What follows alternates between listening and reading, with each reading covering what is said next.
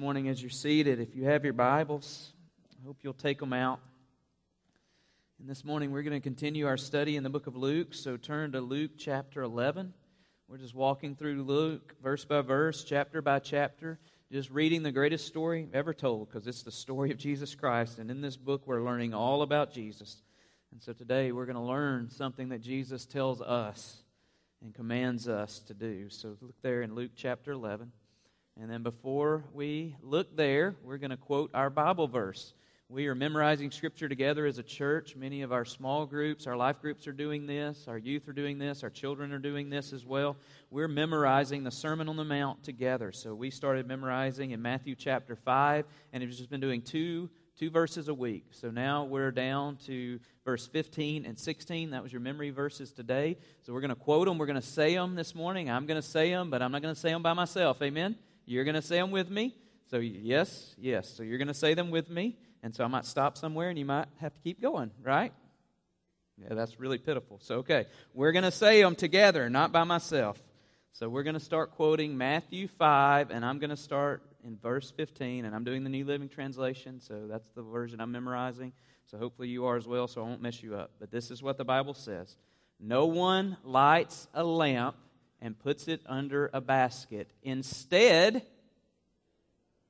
lamp is placed on a lampstand where it gives light to everyone in the house.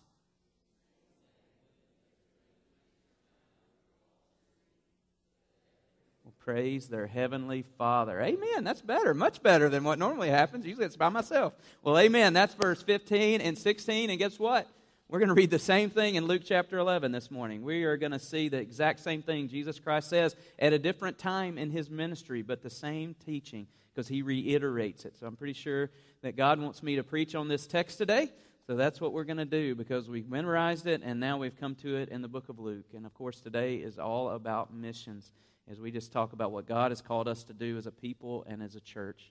One thing I realize as I get older is I start realizing that I have a lot of shortcomings. And you don't have to tell me about them, because I'm realizing them, right? So y'all keep them to yourself. I'll just come up with the ones I like anyway.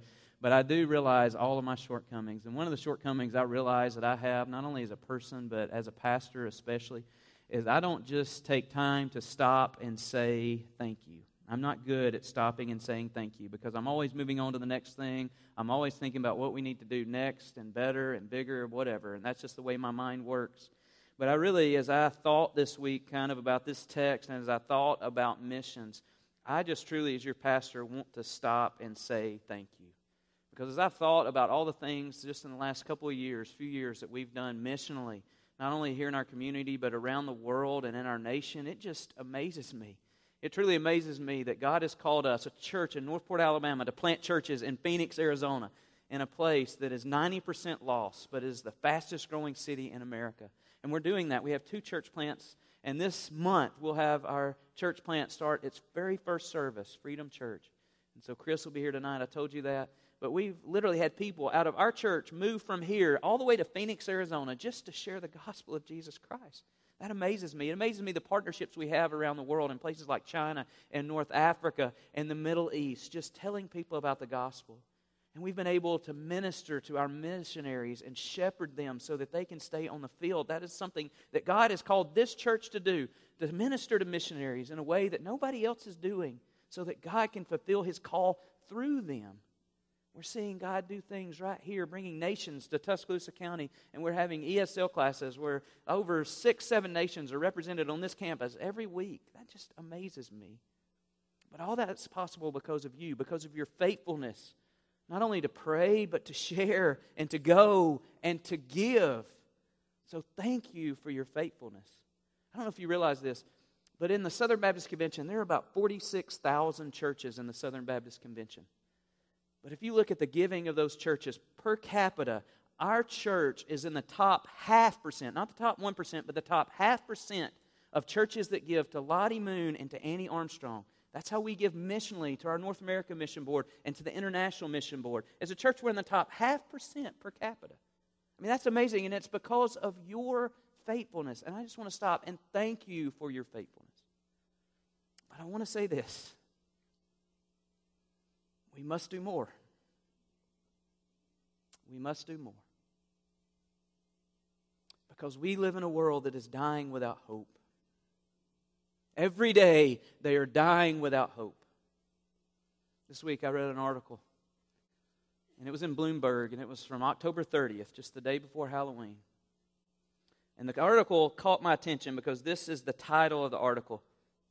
It says, life expectancy at birth for males has declined in the last 10 years. Now, the reason that caught my attention is because I've heard for the last 20 or 30 years that life expectancy has been increasing, not decreasing. And I mean, it just makes sense. Think about the advancements in medicine. Think about what we know about food and exercise and the things we shouldn't be doing, like smoking or things like that. So you would just incur that life expectancy is increasing. And that's what we've heard for so many years. But the last 10 years, that's not the case for adult males. Why? Well, the article tells us why. And this is what it says. It says later in the article, the decline in life expectancy of adult males is occurring because of deaths from despair. Deaths from despair.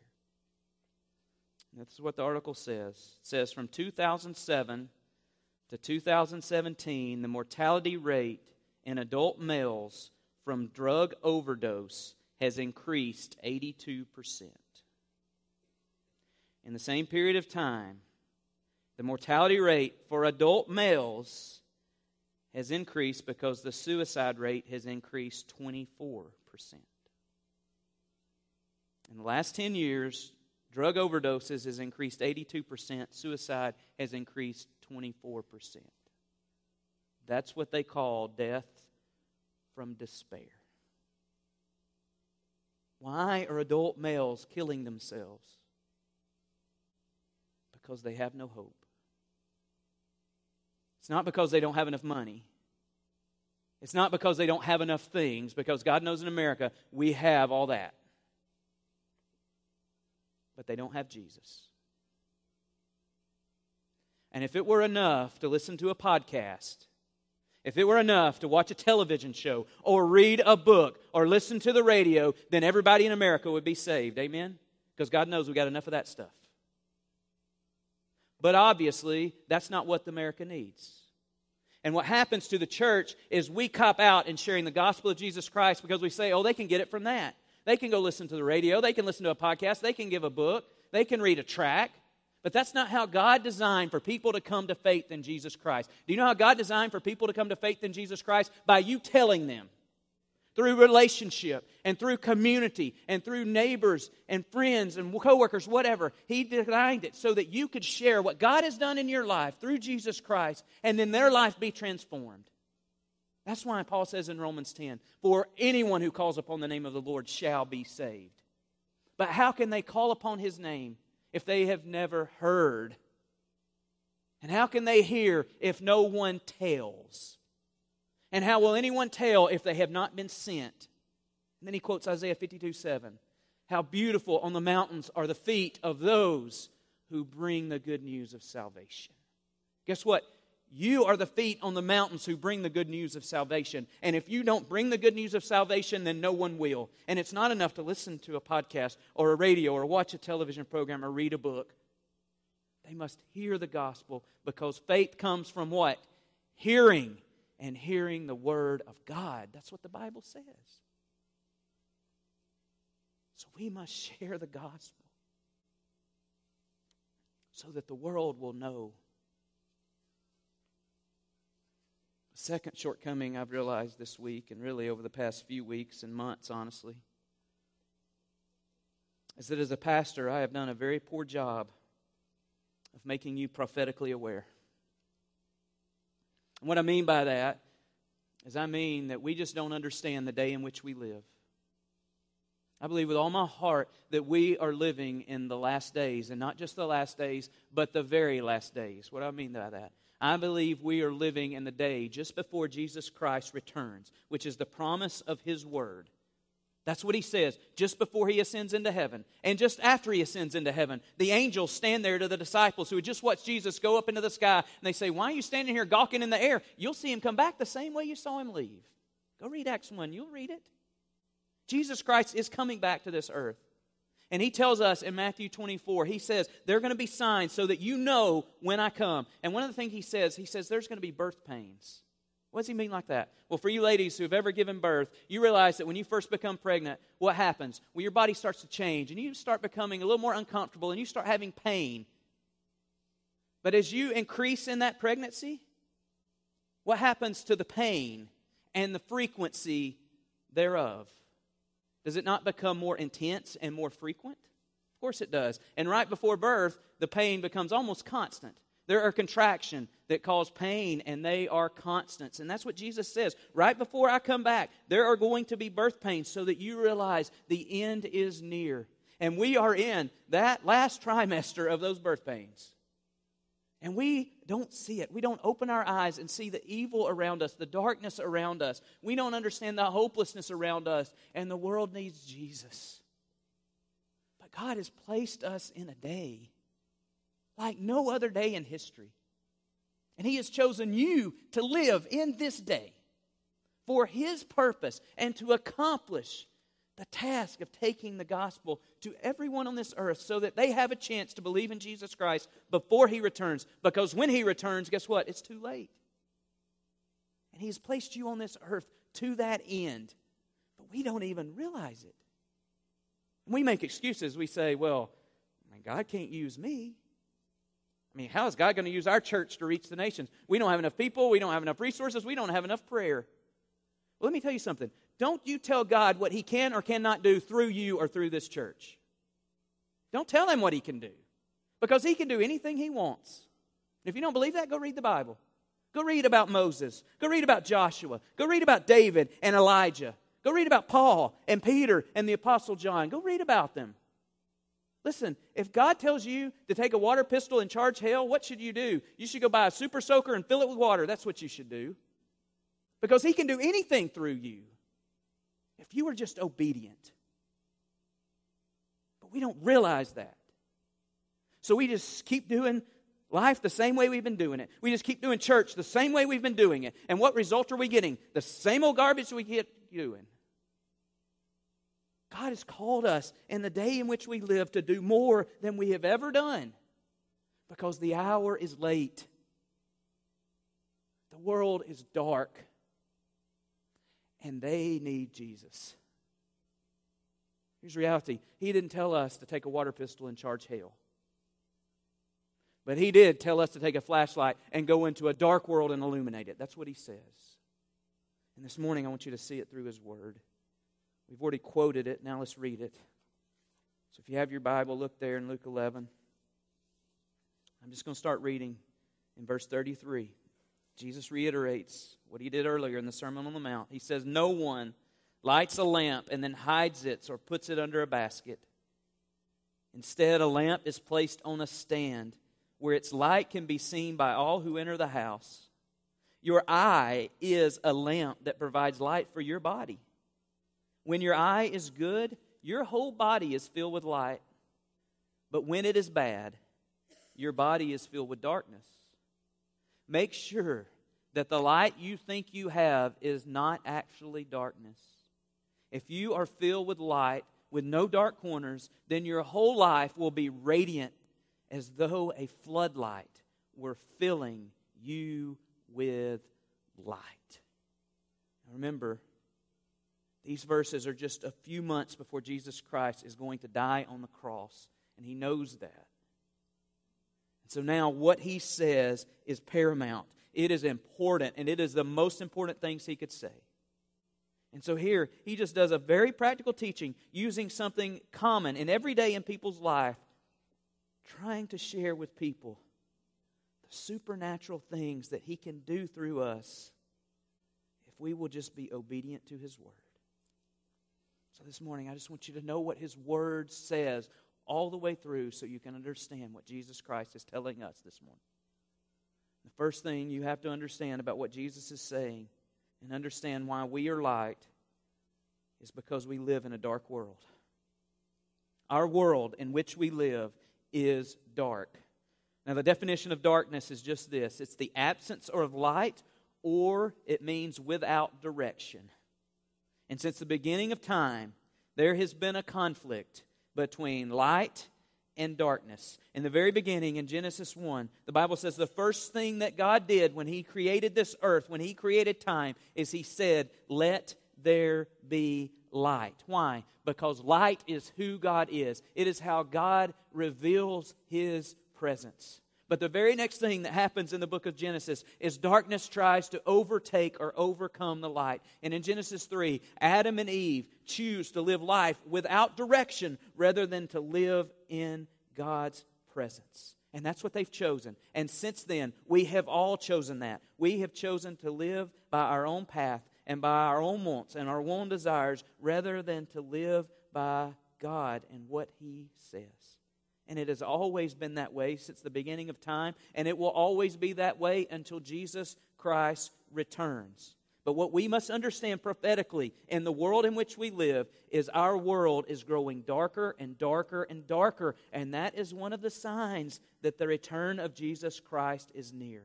I know what you're thinking. Well, why is our world darker now than it was in the day of Jesus? Why is it darker now than it was even 100, 200 years ago? Well, let me tell you.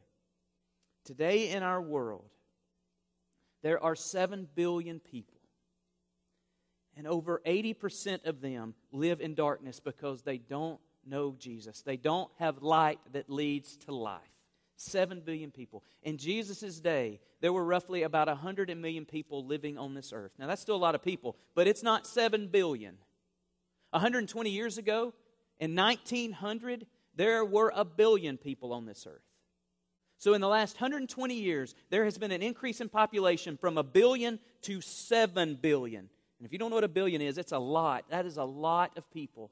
And when 80 or more % of those live in darkness without hope in Jesus Christ, there is a lot of evil in this world. There is a lot more sin in this world. There is a lot more darkness in this world. So our world is growing darker and darker and darker and darker. And I wish I was just talking about places like North Africa or the Middle East or Southeast China. But I'm talking about the United States of America.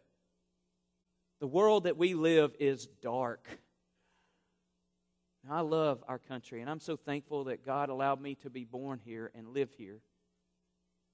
But listen, the world in which we live needs Jesus, and I'm talking about America. Just think about these 3 things. The United States of America leads the world in violent crime by far. The United States of America leads the world in divorce rate. The United States of America leads the world in pornographic consumption by far. We're not the biggest country in the world. Not even close. But we lead the world in those 3 categories. Why? Because our world is dark. It is because our world needs Jesus Christ. And here's the problem for us Christians. The problem for us Christians is we just become accustomed to the darkness. What we try to do is we try to fit into the darkness so that we can live comfortably. It's like this. Have you ever gone into a really nice restaurant? And most nice restaurants are really dark. Have you ever noticed that? You know why restaurants are dark that are really nice and expensive? Because they don't want you seeing the prices on the menu. That's why. That's why. Seriously, think about it. If you're like me, when you go into a dark place, you can't read the menu right off, can you? So you don't run out the door. So what happens is your eyes have to adjust to the light, right? And over time, your eyes adjust to the light, and then you see those prices, and it's too late. You've already ordered a drink or something, you're already sitting there, and you feel bad about leaving. That's why they do that. But the same thing has happened to us as Christians in the world in which we live. Our eyes, our lives have adjusted to the darkness. And no longer do we see things that we used to see. No longer do things bother us that used to bother us. Why? Because we've adjusted. And we want to fit in. And we want to live comfortably. So we just accommodate the darkness. Many years ago, Vance Havner was a great preacher. And just before his death in 1964, he wrote these words. And I just want you to think about these words today, 55 years later. If they were true then, how much more true are they today? But in 1964, he said, "We are living in the dark.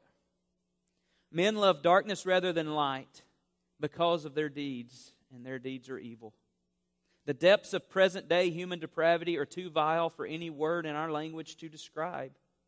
We not only live in the dark, we get used to it. There is a slow, subtle, sinister brainwashing process going on, and by it we are gradually becoming desensitized to evil. There was a time when sin shocked us. But as the brainwashing process continues, what once amazed us now only amuses us.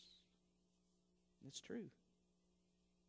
I wish that was the worst part, that we just accommodate darkness. But the problem for many Christians is not that we just accommodate darkness. We have mistaken darkness for light. That's what Jesus says in verse 35. He says, make sure that the light you think you have is not actually darkness. He is warning us for mistaking darkness for light.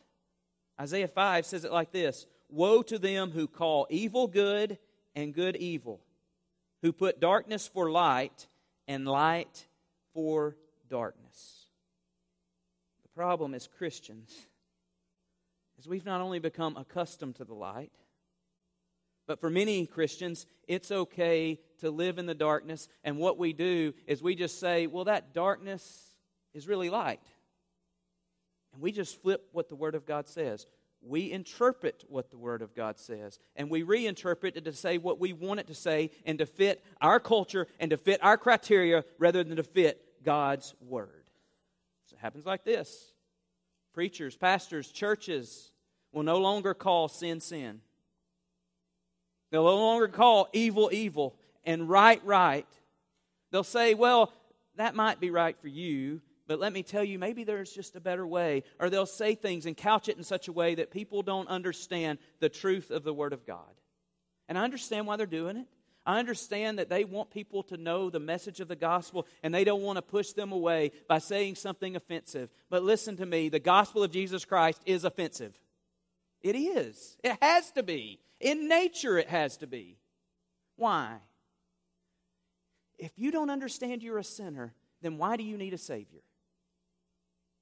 You don't. And when we don't call sin, sin, and call sinners, sinners, then guess what? They don't need a Savior. Guess what? I'm a sinner. I am. So are you. And your sin and my sin has separated me from God. But God loved me so much that He sent His Son Jesus to die the death I deserved and to bear my wrath for sin and my judgment for sin on the cross, so that if I will believe in Him, then I will be saved. That's the gospel. But the problem, people don't hear the gospel because they don't know the bad news associated with it. You cannot have good news without bad news. And the bad news is we are sinners and that sin leads to death. The good news is that Jesus Christ saves. The most unloving thing you can do for someone is not to call out their sin. That is the most unloving thing you can do. Not loving, because unless they realize they're a sinner and repent from their sin and turn to God, they cannot be saved, according to the Word of God. Now, you can listen to some fandangle preacher say what he wants to say, but he is a liar. Don't listen to him.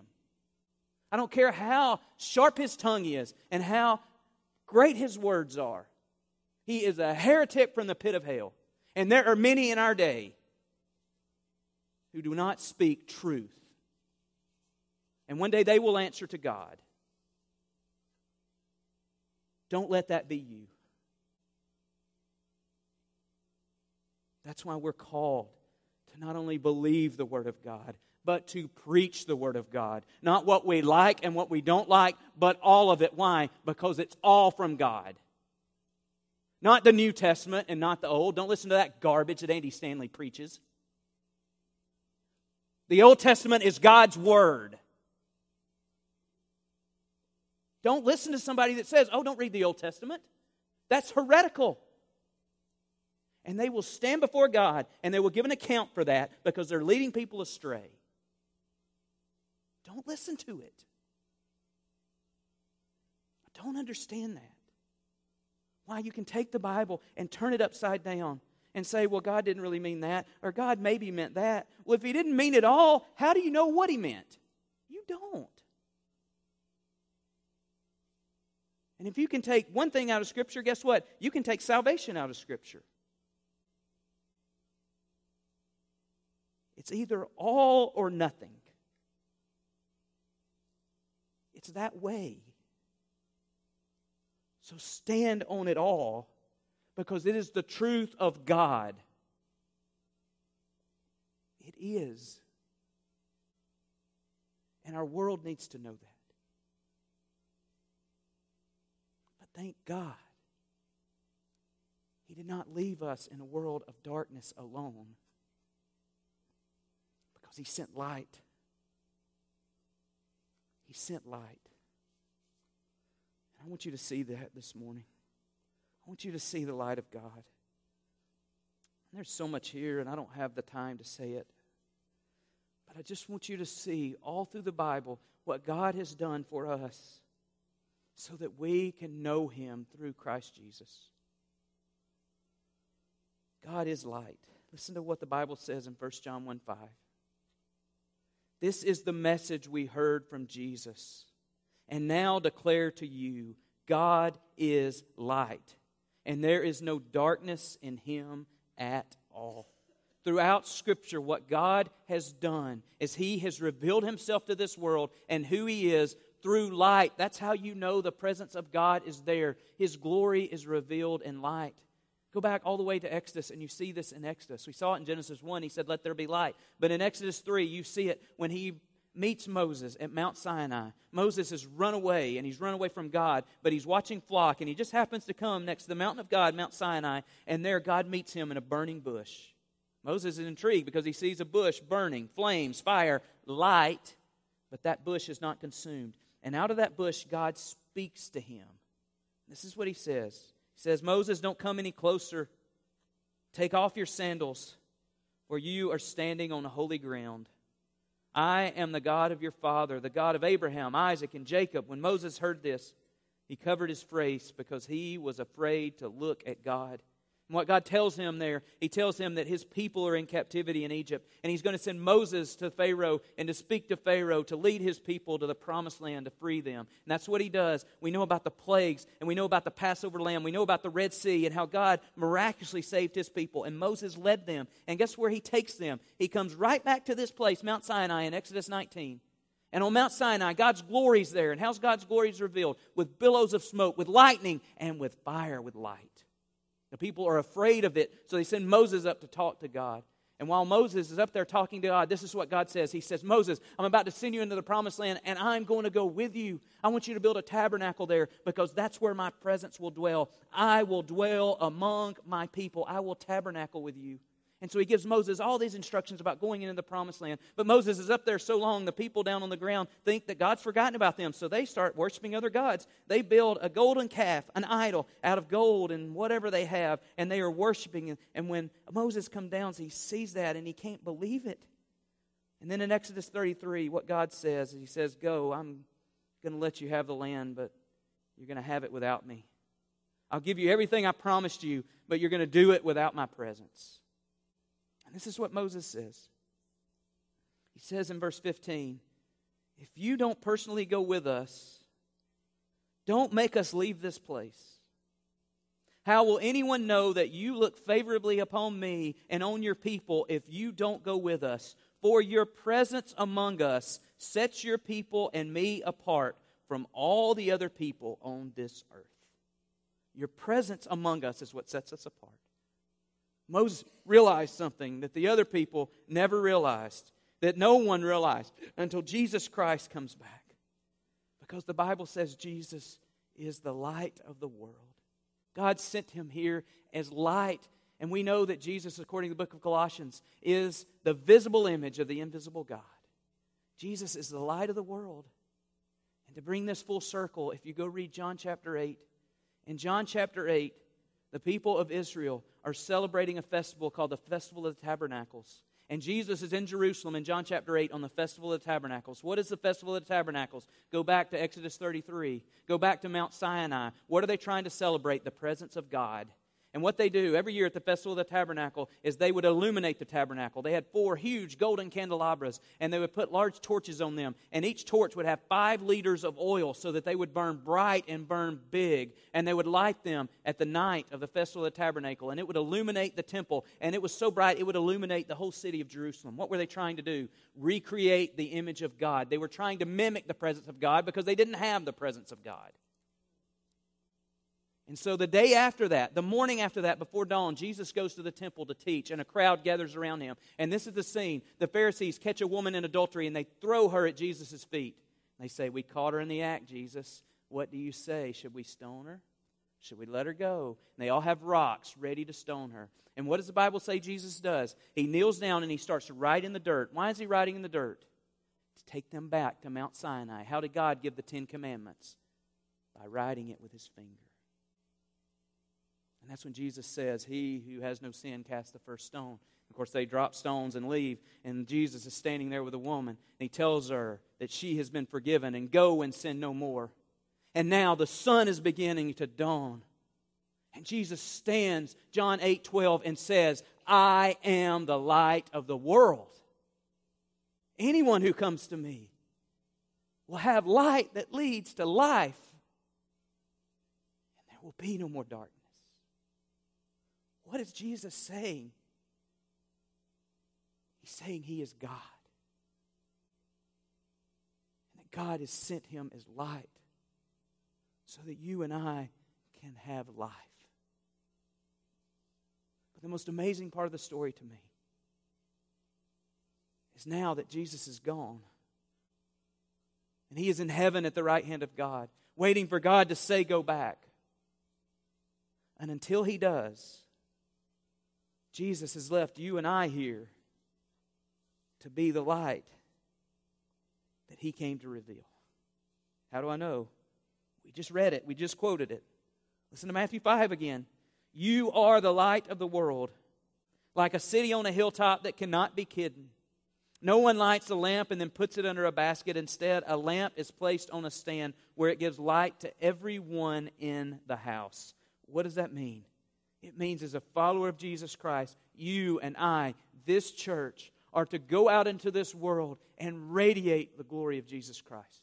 Go back and read the end of Exodus 33 and see what happens when Moses comes down after talking with God. He asks God, he says, "God, show me your glory." And the God hides him in a cave and he puts a scarf over his face so that he won't die from seeing God's glory. But when he comes back down off the mountain, what is he doing? His face is radiating with the glory of God. The people are afraid of him because his face is shining light. That's what Jesus is telling us to do into this world. We are to radiate his glory and his light into a world of darkness. We're just to go and we're to live different lives. And we're to illuminate it with the gospel of Jesus Christ. That is what he has called us to do. A verse I started praying for this church before I even became pastor here is a verse out of Isaiah 60. And it's a verse that is pointing to the second coming of Jesus Christ.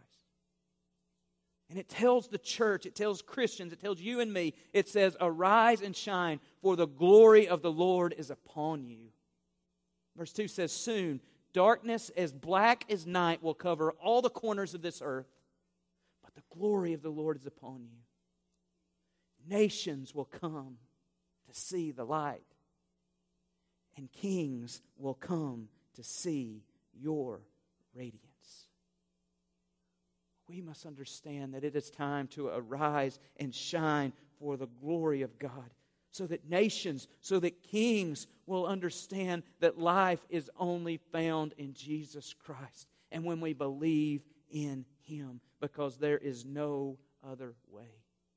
That's what it means to be a lamp on a lampstand, shining to bring light for everyone.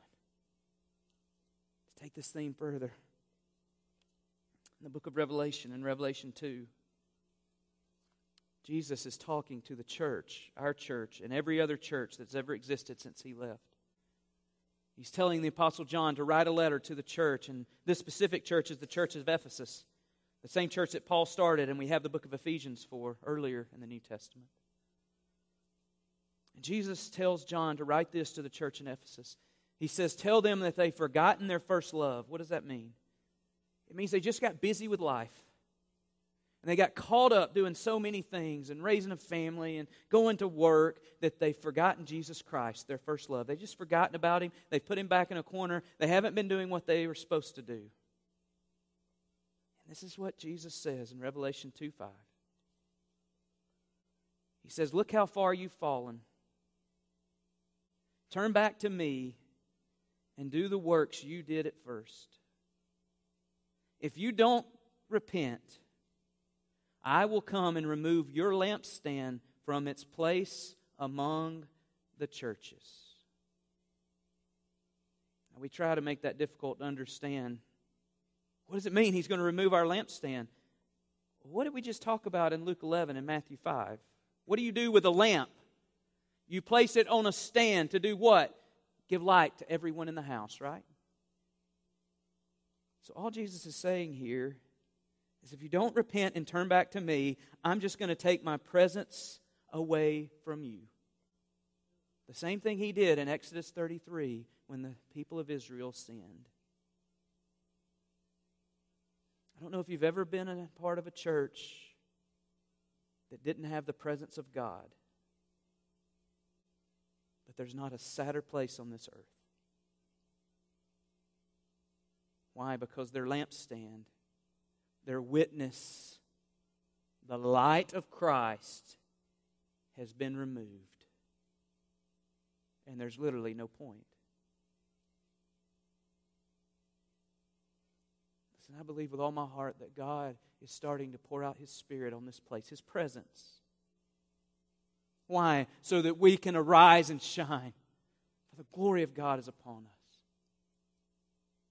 And we can do one of two things. We can either kindle that presence and foster the presence of God and pray and be obedient and be faithful to His Word, or we can quench it by simply saying no.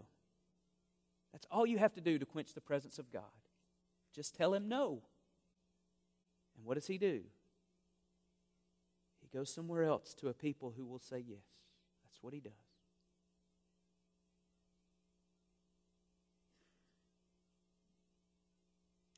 God has chosen you to live in this time, in this day, for His glory to accomplish His purpose. Listen to me. The purposes of God will be accomplished. They will either be accomplished through you or through someone else. And God leaves that choice up to you. You get to decide. We get to decide as a church. My prayer is that we will understand what Moses understood thousands and thousands and thousands of years ago. It is only the presence of God that sets us apart from any of the people on this earth. Without His presence, without His light, we are no different from anyone.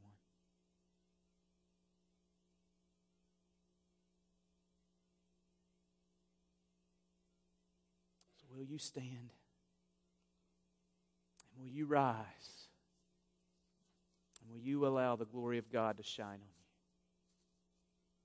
So bow with me, Lord. We love you. And we thank you for your word. And we thank you for the truth and the only truth that we can know.